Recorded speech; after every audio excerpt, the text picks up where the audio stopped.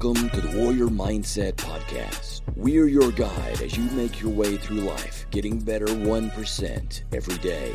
We believe that life is lived and true victory won through adversity. Nothing easy is ever worth it. We believe in the warrior ethos and support those that choose to walk that path.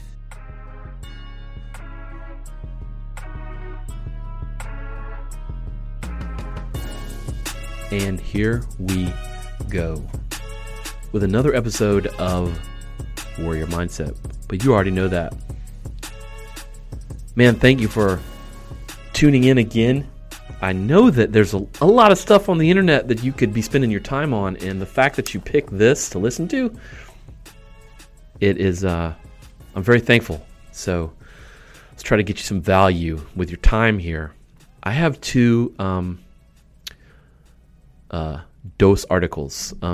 One, you're trying to do too much. And then another one about energy vampires.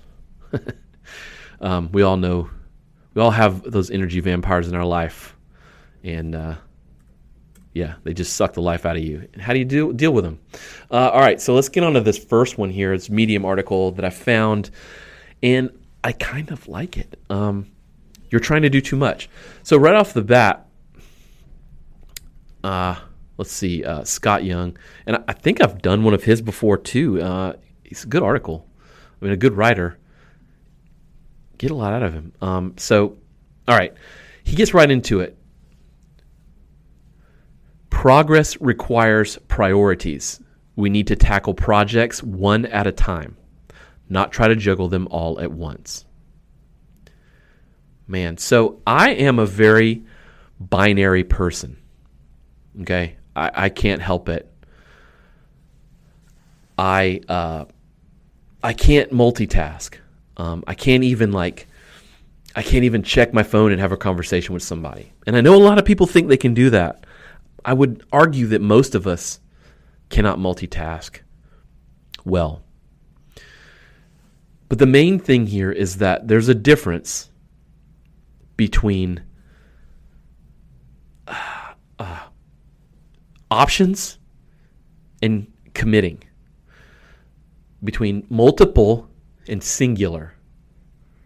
Right? That's really how you get stuff done. The title of this is You're Trying to Do Too Much, but honestly, the meat of this write-up is about how doing one thing is the secret. It's really about how to get things done. It's a pretty good article. I think you should go read it, but let's go through some of the points here. One of the first things you notice is there's this graph of open options versus commitment. And, the thing is, when we try to do a bunch of stuff, we often don't complete anything. And I think about that in my daily routine myself.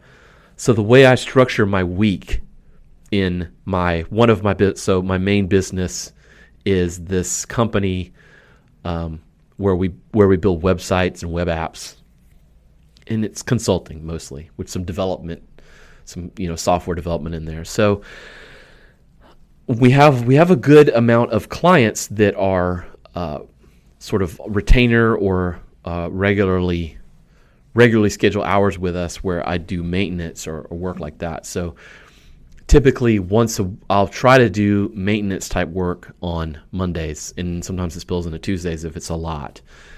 And that is one aspect of the business that I've found that over time, if I don't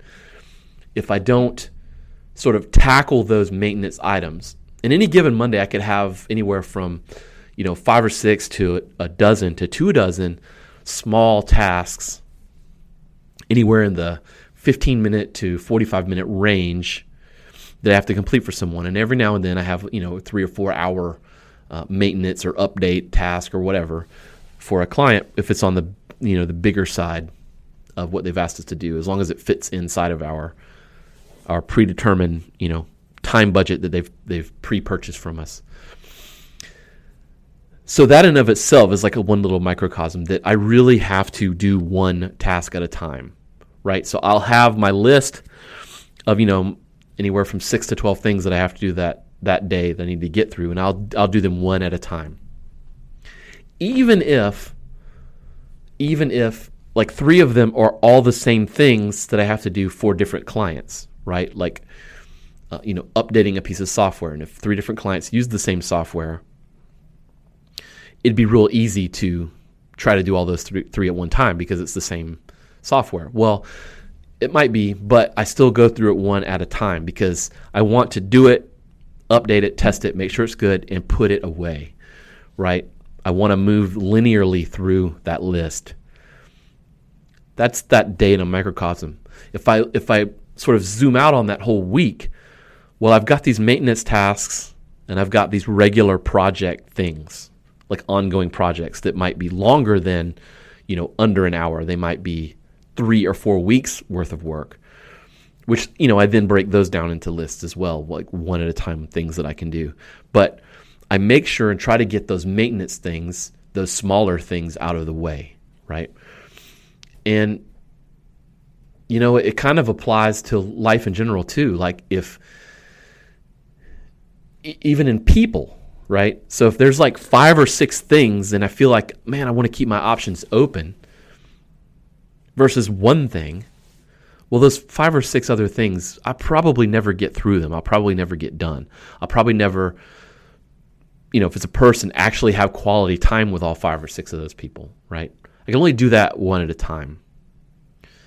So this difference between like open options versus commitment, you got to think of that commitment line as like a straight line, right? From start to finish.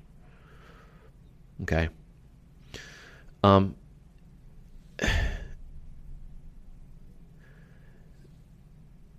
This is also helpful. This article gets into, which I also agree. How about like this phenomenon where, or it's a saying or whatever, like you have your best ideas in the shower, right? You have your best ideas on this. Let's say you have this project or this thing you're trying to solve or whatever, and you're just struggling. You can't get over the hump of solving it or whatever. But the moment that you like go take a shower or do something different, all of a sudden in the back of your mind, you like solve that problem somehow, or you have an epiphany moment or whatever, right? There's also value in doing one thing at a time, right? Because if you know the score, you have all these 6 things to do, and you're focused on this one thing, maybe one of them is tough, or maybe one of the tasks requires thinking or whatever. While you're working on that one thing, or you're committed to that one project or whatever, you're sort of incubating these other ideas, right? Your subconscious has time to filter out the bad ideas and things like that. It's a good way to work. It's not the same as procrastination. Okay? So I got into this a little bit earlier. One of the headlines here is set shorter projects. And I agree with that wholeheartedly. And it seems simple. I mean, it seems very self-evident, and you're going to hear this and be like, well, no duh. But here's the thing. I don't know how many projects, I'm just using the term projects. You can't see my air quotes, but that last like over a year, right? This thing that you're doing is going to take a year to 2 years. Well, from my experience, typically things like that, multi-year effort, as he references it in the article here, have a much higher chance of being abandoned. The same thing is with like side projects or hobbies or whatever, fitness, like whatever like thing that you're doing that's, not necessarily the primary thing. It can be the primary thing, but whatever. Those longer term commitments, even once you've committed to it, those longer term things have a high percentage of being abandoned. Because from start to end goal, there's just too much stuff and there's too much time. So breaking that down into shorter projects, right? And I don't mean like break it down into short steps. 1 acorn at a time, whatever. You've heard all that crap. Any larger project has little sub-projects, even if it's half or a third or a fourth or an eighth, whatever. These smaller bite chunks, these smaller time commitments. Anything that's a year can be broken into quarters, and any quarter can be broken into months. In the software development world, there's a framework called Agile Framework, and they break that down into what they call sprints, right? And they'll try to find what they call a cadence, which is a regular time frame of getting things done, meeting and talking about, making changes, and then getting more things done and going back through that cycle. So they try to create this cadence, which is a great way to attack a giant long-term problem or project. You can research that Agile Framework. It's pretty common in the software industry. So that's the same thing. I think even if you are looking at relationships with people, it can work the same way. You can't go from, I just met you to getting married overnight. You've got to break that down into smaller things. You first need to see if you can make it a month. Maybe a year, whatever that time frame is for you. But there are smaller goals and smaller milestones that you can reach, and just be cognitive of those things and be intentional with those things, right? Like we said at the beginning, progress requires priorities, right? If you want to get ahead in something, you've got to find the thing that you're going to prioritize and focus on in order to complete that. It's pretty generic, but it got me thinking. I like this article. It made me think about some things I've been working on. All right, we've got this other one here. Energy vampires. A genius way to handle energy vampires. Talk about flip the script, right? On an energy vampire. Let's define an energy vampire, okay? It's sort of that person that when you've spent time with them, you're left feeling less. Not necessarily an annoying person. There's a difference between just being straight up annoying, right, and sort of sucking your energy out. They're energy users, they're energy abusers. It could be physical, mental energy. Mostly it's mental energy. We all know those people. You've probably got somebody you're thinking about right now that fits that bill. I know I do. So here, based on these articles by Michael Thompson, instead of giving them your time and energy, flip the script on them.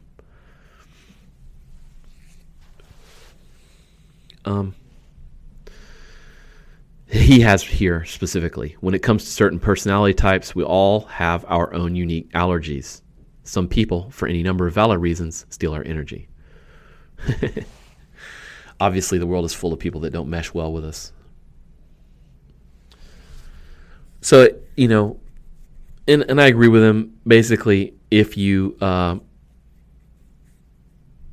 if you look this up or whatever, there's an old saying, no is a complete sentence. Right.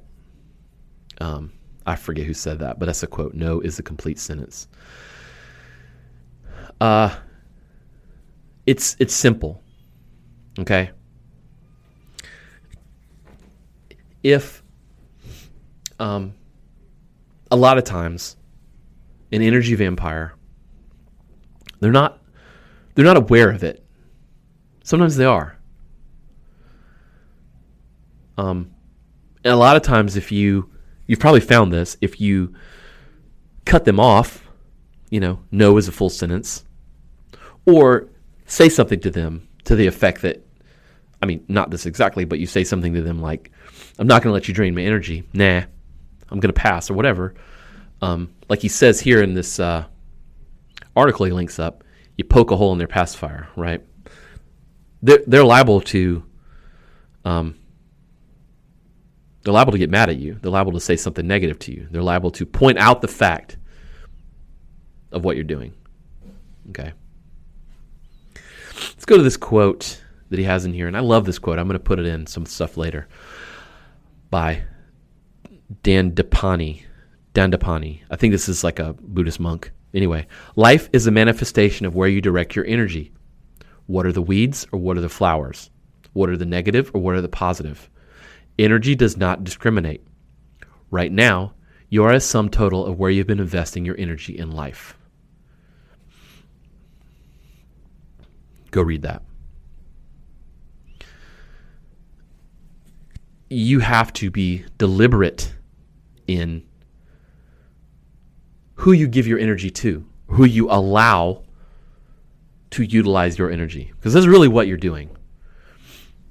So you're either being intentional with it or you're letting them just take it. Right? And I'm not saying it's a quid pro quo. Like, it's not that you give someone energy, you should get something back. That's not what I'm saying in every scenario. But you've got to at least feel good about it. You've got to at least feel good about giving someone your time. You've got to feel like they are thankful for it or respectful to you for it, or they understand what you gave up for it, whatever it is. Like this sentence, can I pick your brain? Or when you get a minute, right? From people who aren't in your circle, right? He's not a big fan of it. I'm not either.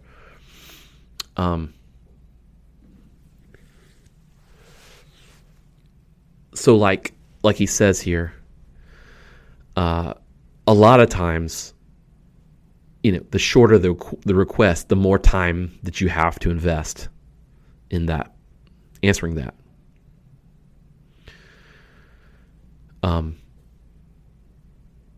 Like his example, can you tell me about your writing process? Oh, sure, you want me to just teach you how I do my job? Like, I get that a lot. Where I'm doing this podcast right now is in the studio that I've built inside the CoWork that I'm the co-founder of. And I get this a lot, where someone will come to me and say, hey, can you show me how to use the equipment in the podcast room, in the studio? And, the first couple of times I was like, okay, sure. And I go down the route of like, well, here's the mic. You plug the mic in here. You need this kind of software to record. And then it just goes off the rails, because then they start asking like, well, where do I put the podcast? How do I distribute the podcast? What's the social media strategy? Where, what kind of website should I build? And I'm like, man, all of a sudden this went from, hey, can you show me how to use this mic, to how do I build an entire like thing for my podcast? And then it usually ends with, well, okay, what should I talk about? And I'm like, you don't know what you want to talk about for the podcast you're talking about doing? No. Well, what are we doing here? Like, why am I showing you how to use a mic and you haven't even thought about like the subject matter? That's like 9 times out of 10. And I'm not complaining. I'm happy to be perceived as someone who knows what I'm doing, and I'm happy to be perceived as some level of expert or whatever. I don't even like using that term, but like, I'm happy for that, right? And I don't want to not help someone. I don't want to be the reason why someone doesn't start the thing that they've been wanting to start. That's a sucky place to be. So one of the strategies here,